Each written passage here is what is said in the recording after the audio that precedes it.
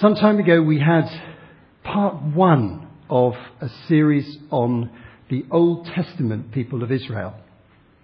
And some of you will remember that.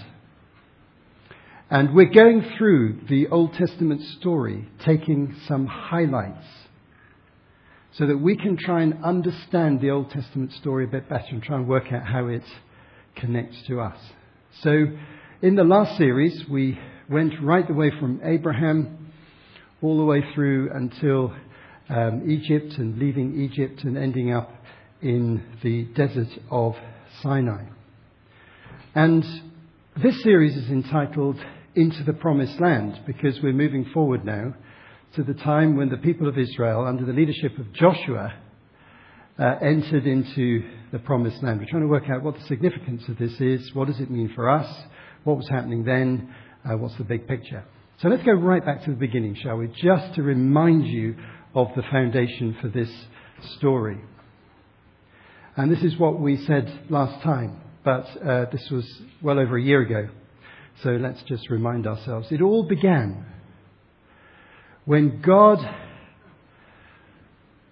spoke miraculously to a man who lived in what we would today call Iraq.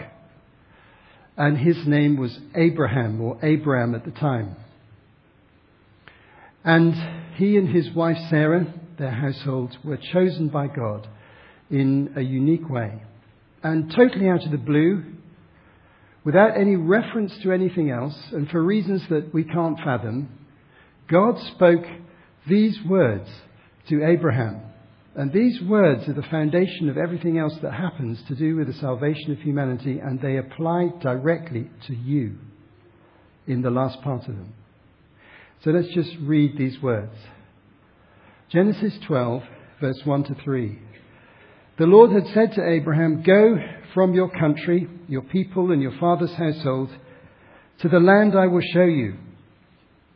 I'll make you into a great nation and I'll bless you. I'll make your name great. You'll be a blessing.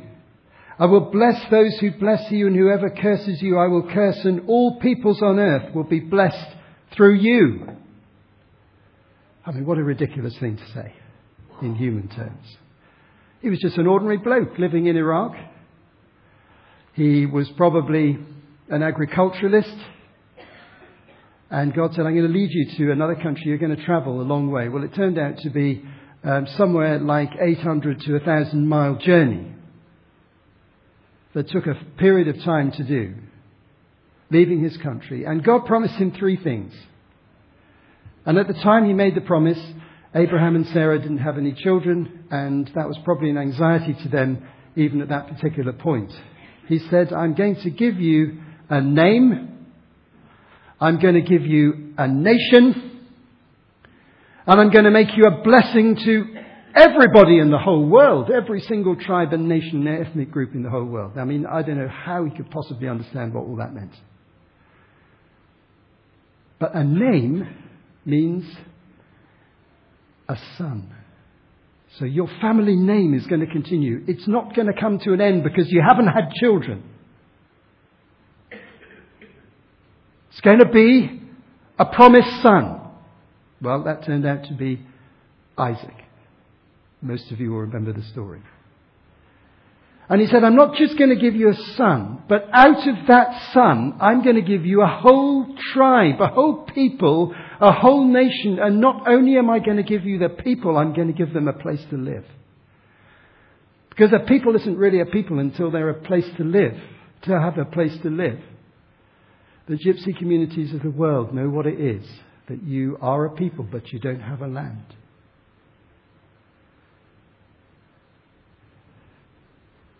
And Abraham didn't want his successors just to be gypsies around the Middle East.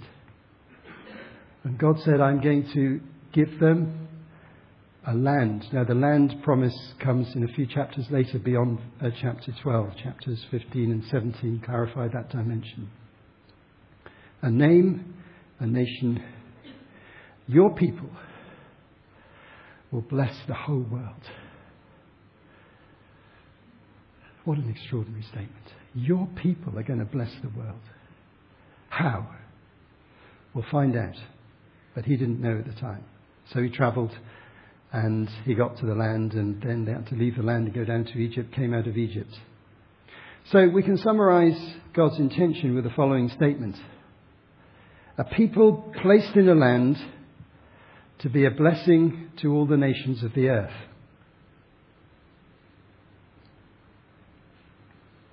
Now let's trace the story back by looking at a map just to Egypt. Remember, they ended up not in Israel but in Egypt because of a famine. And they ended up there for 400 years. They ended up in slavery to the Egyptian pharaohs. They were a subject people doing hard labor. And then, amazingly, through a man called Moses, and we discussed this in the previous series, they suddenly escaped. And they crossed either one of those big lakes or the Red Sea further south. The map is just an impression of the journey. And then they took the journey south. Can you see the way that the red line goes south into that little peninsula? It's called the Sinai Peninsula. It's completely desert. I've travelled through it, and it's desert from one end to the other. And they went to a mountain called Mount Sinai. And there God revealed himself in power to the whole nation. Everybody saw light, thunder, cloud, glory. They felt the shaking of the ground, and they knew that they'd encountered the living God. We discussed this in the previous series.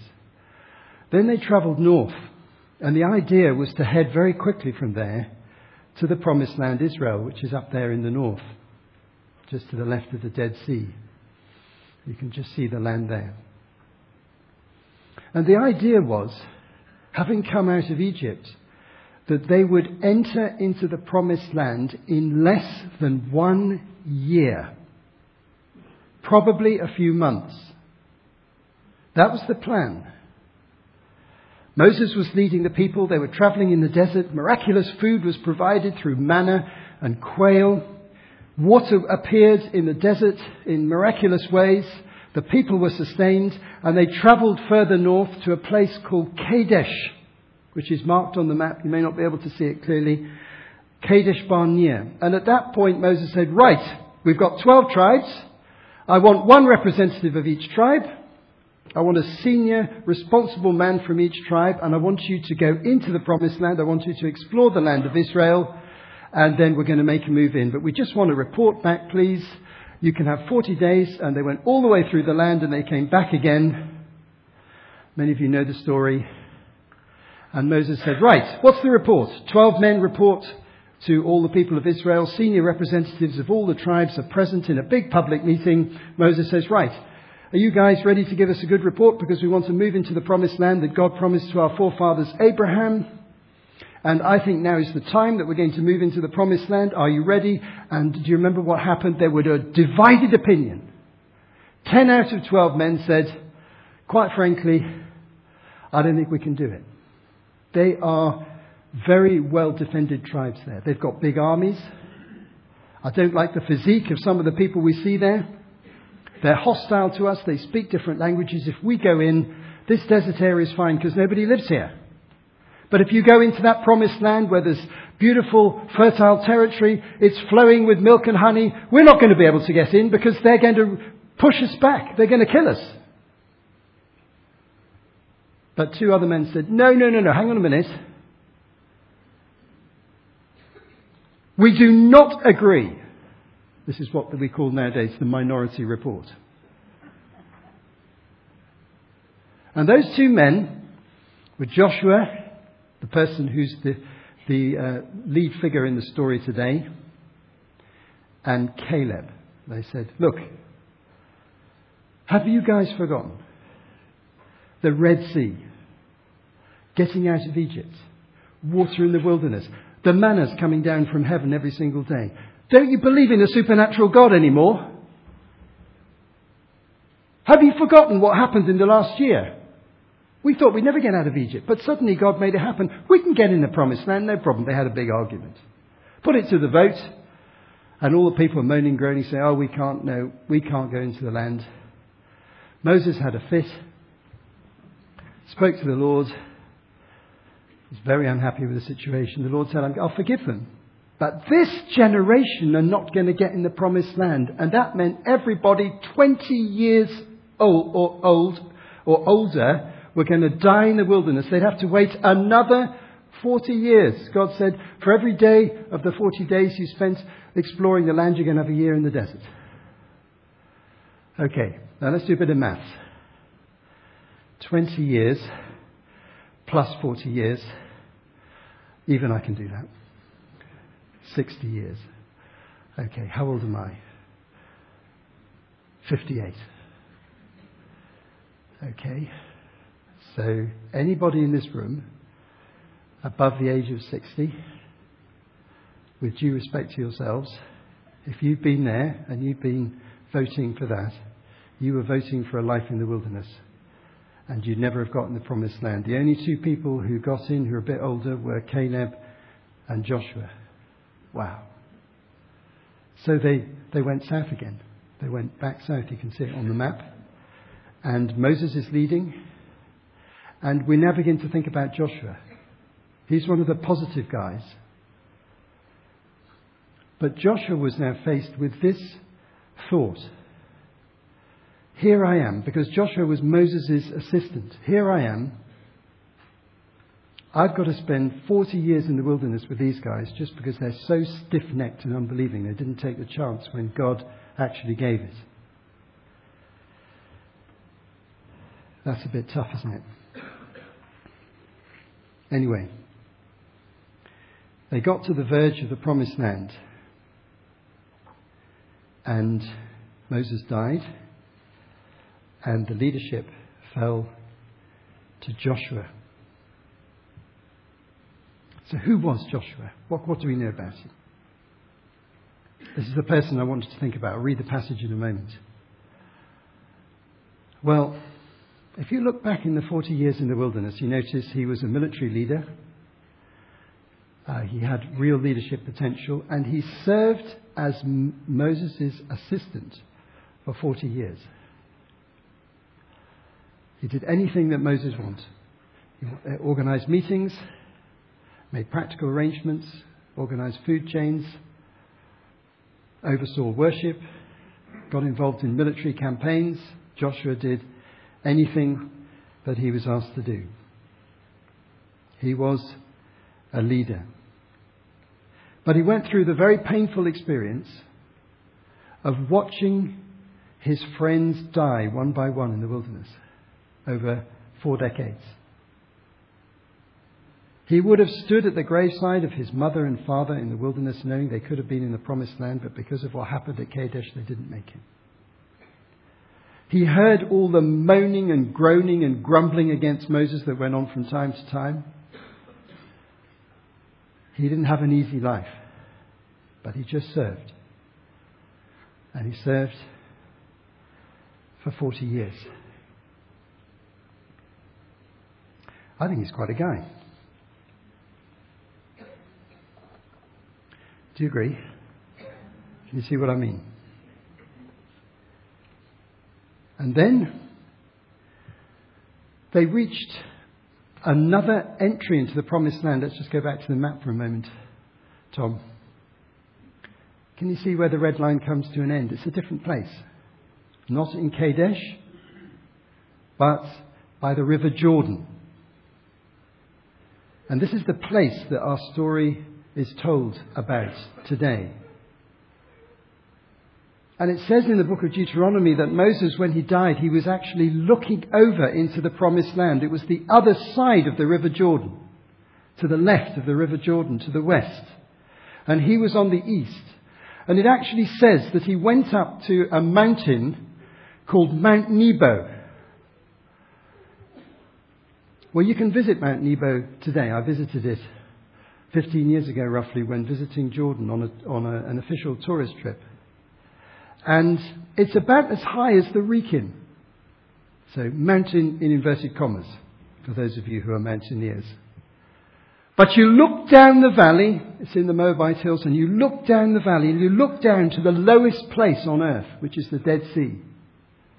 And the River Jordan feeds into the Dead Sea. And as you look down, and I look down exactly as Moses and Joshua would have looked down, you can see over into the promised land. You go down into this deep valley, and the Judean hills rise up the other side. And on a clear evening in the modern world, you can stand on Mount Nebo And you can see the lights of Jerusalem in the Judean hills.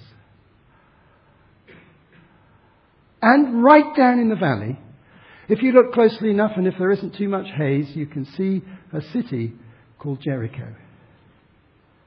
The very first city, the other side of the river. That will come into our story very shortly, but not today.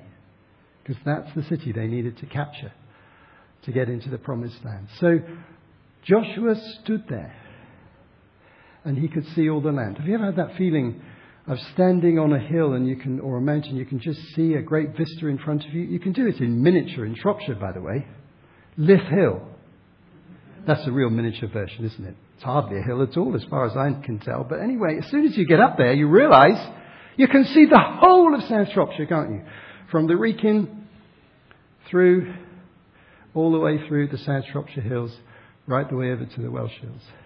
You get that vista. Well, this is on a grand scale that Joshua and Moses had seen the promised land.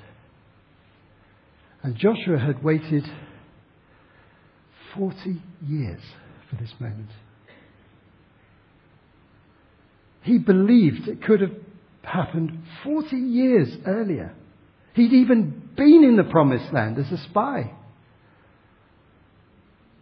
He'd been waiting and waiting and waiting. Moses died. Joshua was the acknowledged leader of the nation.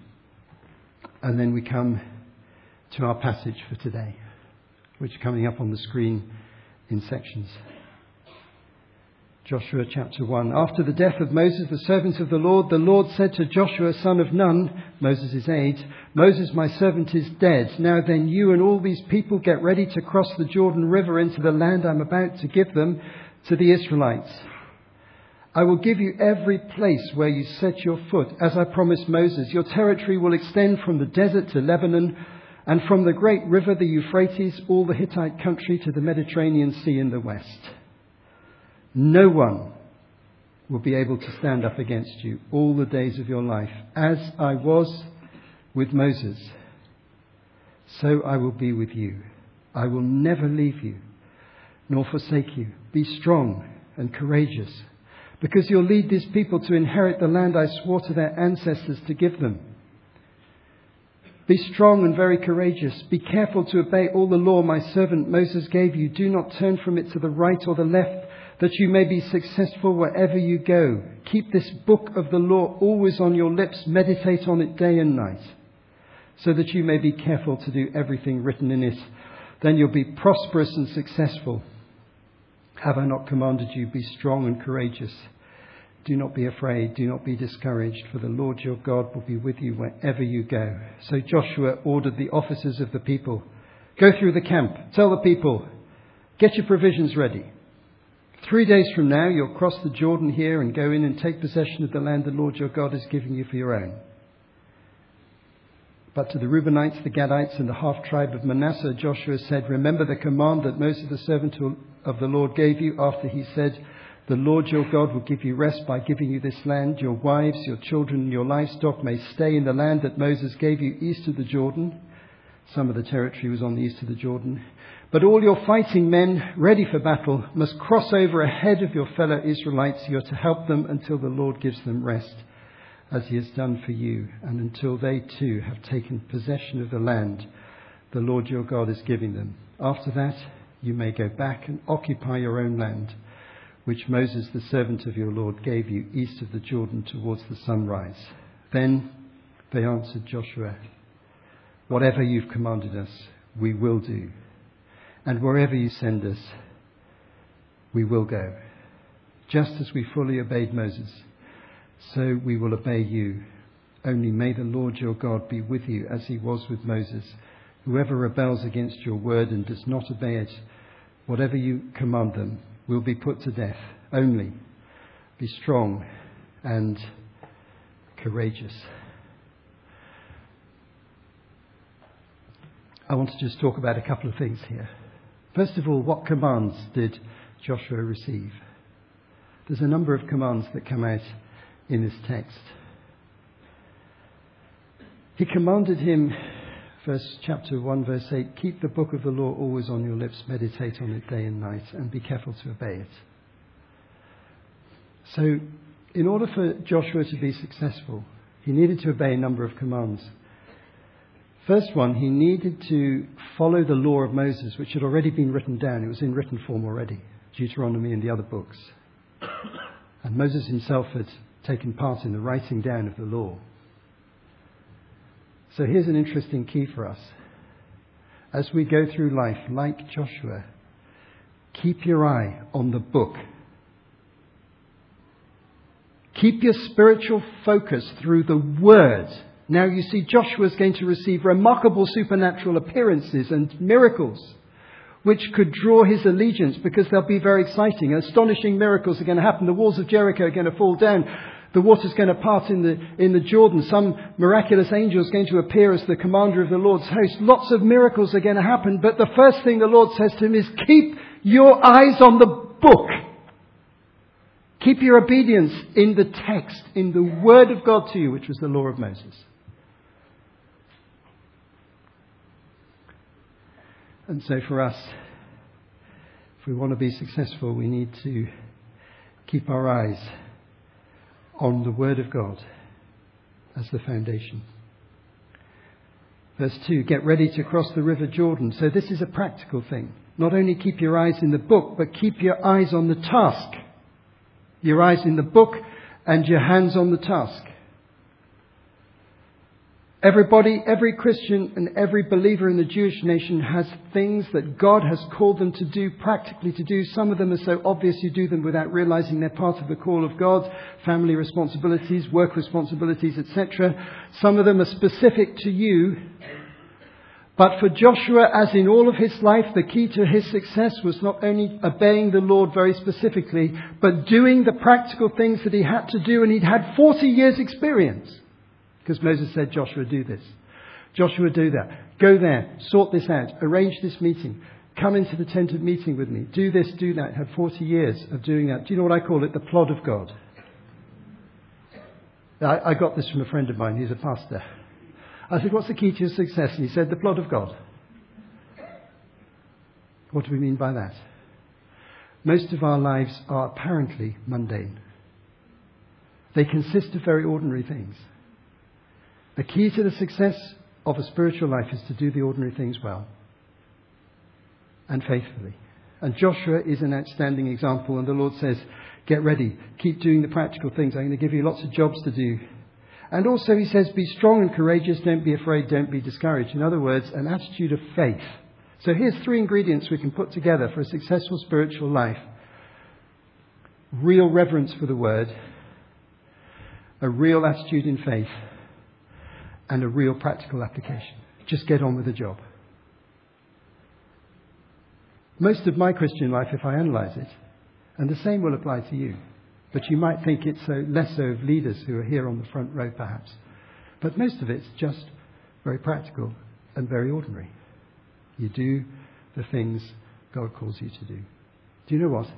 The extraordinary arises out of the ordinary. The people who neglect the ordinary don't experience the extraordinary. And because Joshua was going to do the ordinary, he was going to experience the extraordinary because he was obeying God and God was about to do a whole series of miracles. What about God's promises to Joshua? As I was with Moses, so I'll be with you. I'll never leave you nor forsake you. I will give you every place where your foot is set. No one will be able to stand against you. God promises 2 things to us if we're obedient: His presence and His power. I'll be with you, and you'll be strong in me. Are those things you want? Those are things that I want. His presence and His power. That's the key to a successful life. And Joshua is a wonderful example of a successful Christian life. He did the ordinary things well. If you mess up in the basic things of life, then you have to go back and start again and sort things out, and it's very problematical. If you do them well. He had 40 years to do them well, and the pressure was against him because he was probably so frustrated by the people around him, always causing problems. For 40 years, for goodness sake. And during that period, people even started rebellions against Moses and threatened to kill him. And if they killed Moses, they'd have killed Joshua as well. His life was on the line.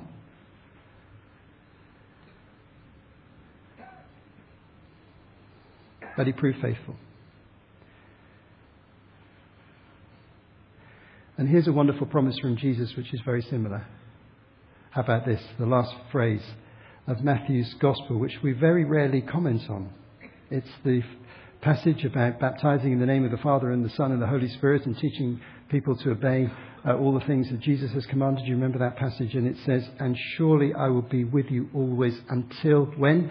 The end of the age. So just as Yahweh, the God of Israel, said to Joshua, look, I'll never desert you, Joshua. It's going to be tough. But I'll never desert you. You can have enemies, battles, ups and downs. I'll never desert you. So the Lord says to us in the new covenant, your life might be tough. And some people here know what tough means. But I'll never desert you. I'll be with you till the end of the age. Every generation of believers, the Lord says, I'm going to be with you. And how is he with us? Because he sends the Holy Spirit and he doesn't take the Holy Spirit away from us.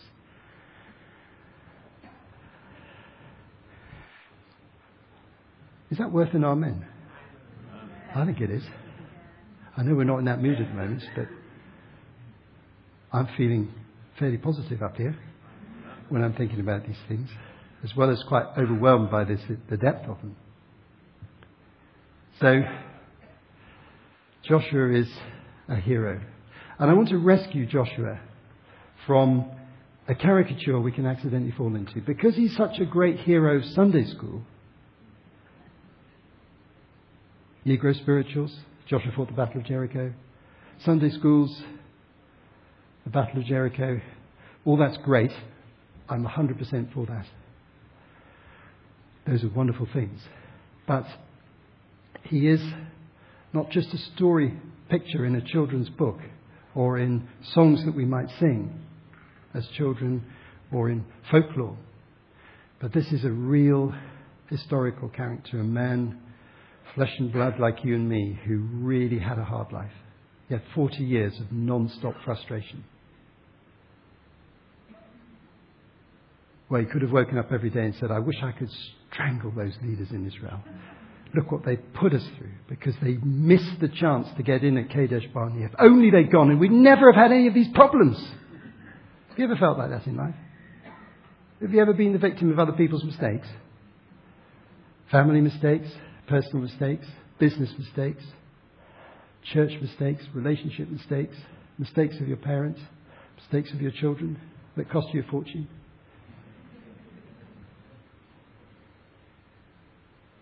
Joshua was feeling that for 40 years. And still he was smiling at the end of it. When the Lord said, right, Joshua, you're ready to go now. But keep obeying. Do the plot of God. Exercise faith. I'll be with you.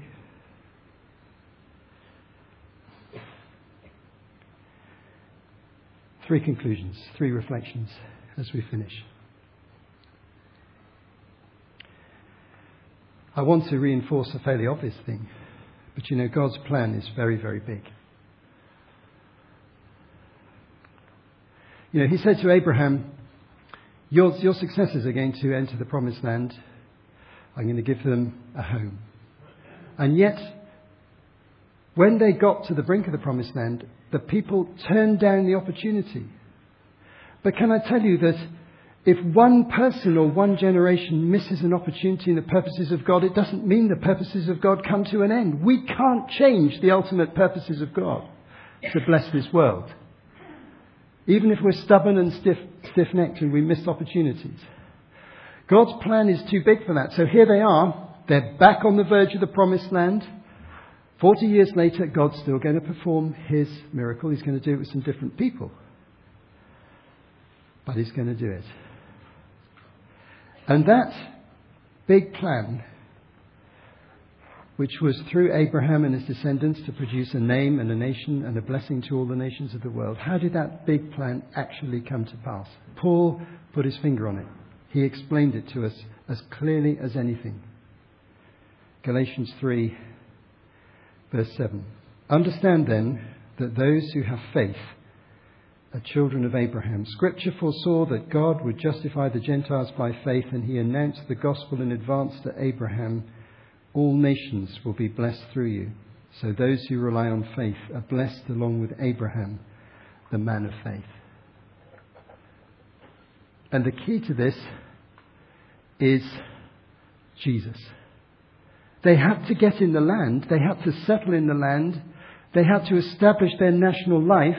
They had to develop in their national life in order to receive Jesus in the right place on earth so that the gospel could go out to all the nations. So what Joshua did and what others do is making the way for God's purposes to succeed in subsequent generations. Then when Jesus comes, the gospel gets to you and me.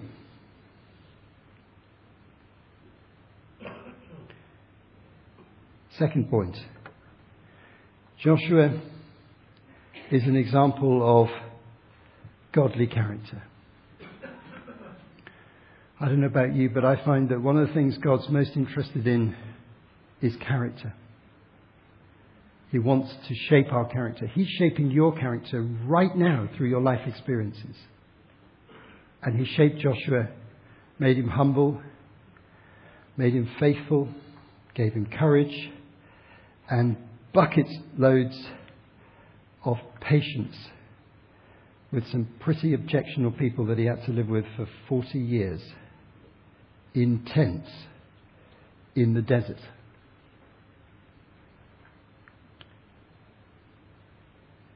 And my final point, and this is one I feel very deeply as I was preparing this talk, I felt the Lord is really emphasizing this to me. Life has turning points. And the crucial thing is how we respond to the turning points. And there are two turning points in this story. There's the first potential entry to the promised land in Kadesh. And there's the second entry to the promised land, which is just about to happen. And Joshua is right in the middle of them. And in one turning point, the disobedience of the people brought years of frustration and difficulty.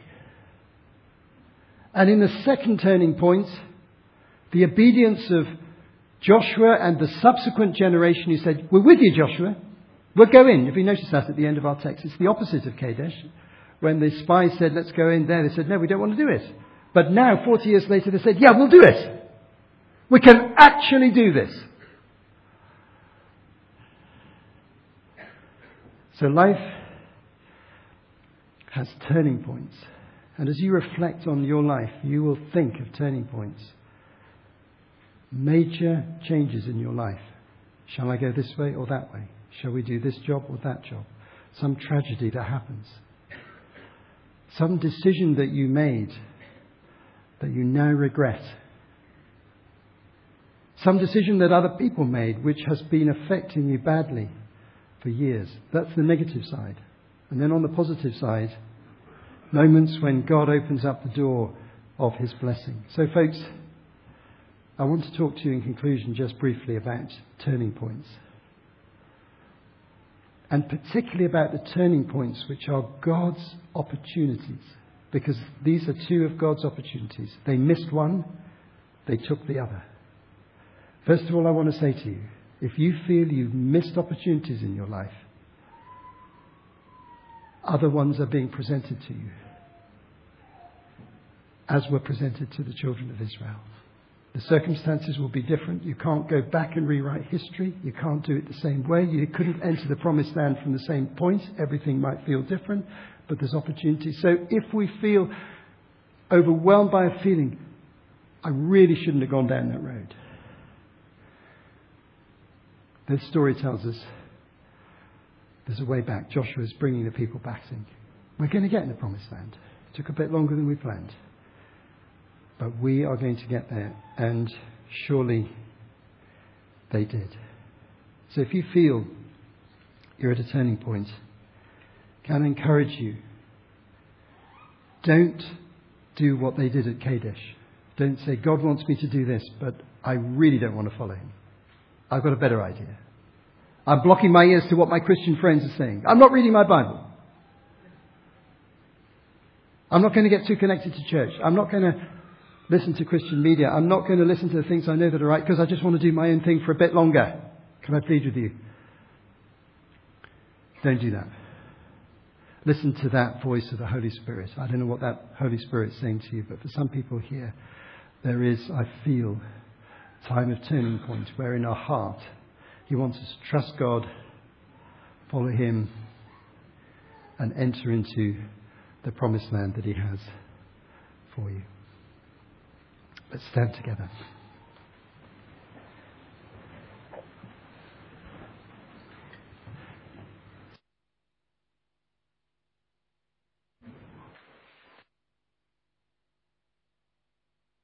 You know, when we were singing earlier on, I was very affected by that song, Father of Kindness. Do you remember that new one we sang?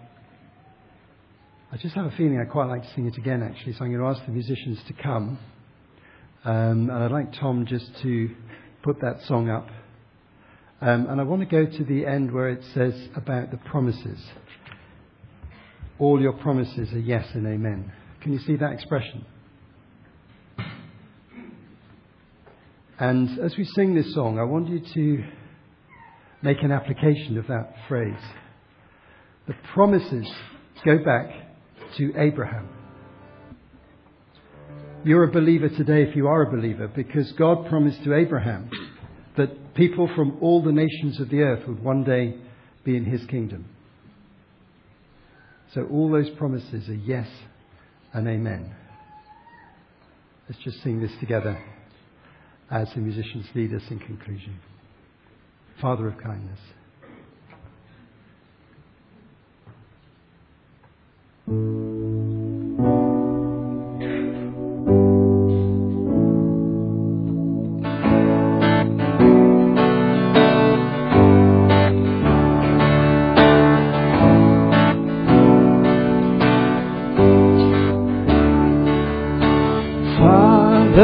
Kindness, you have poured out grace. You brought me out of darkness. You have filled me with peace. Giver of mercy, oh my help in time of need. Lord, I can't help but sing. Father of kindness.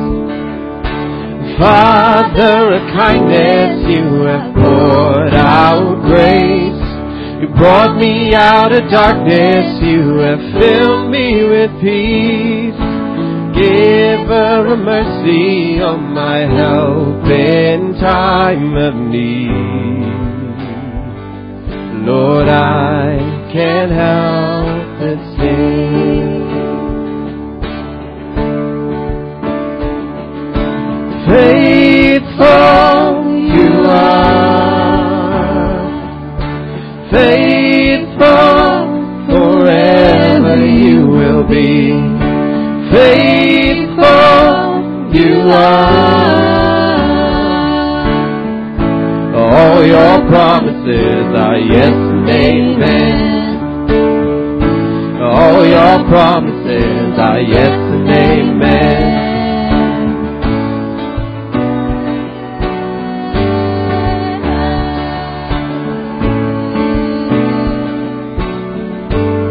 Beautiful Savior, beautiful Savior, you have brought me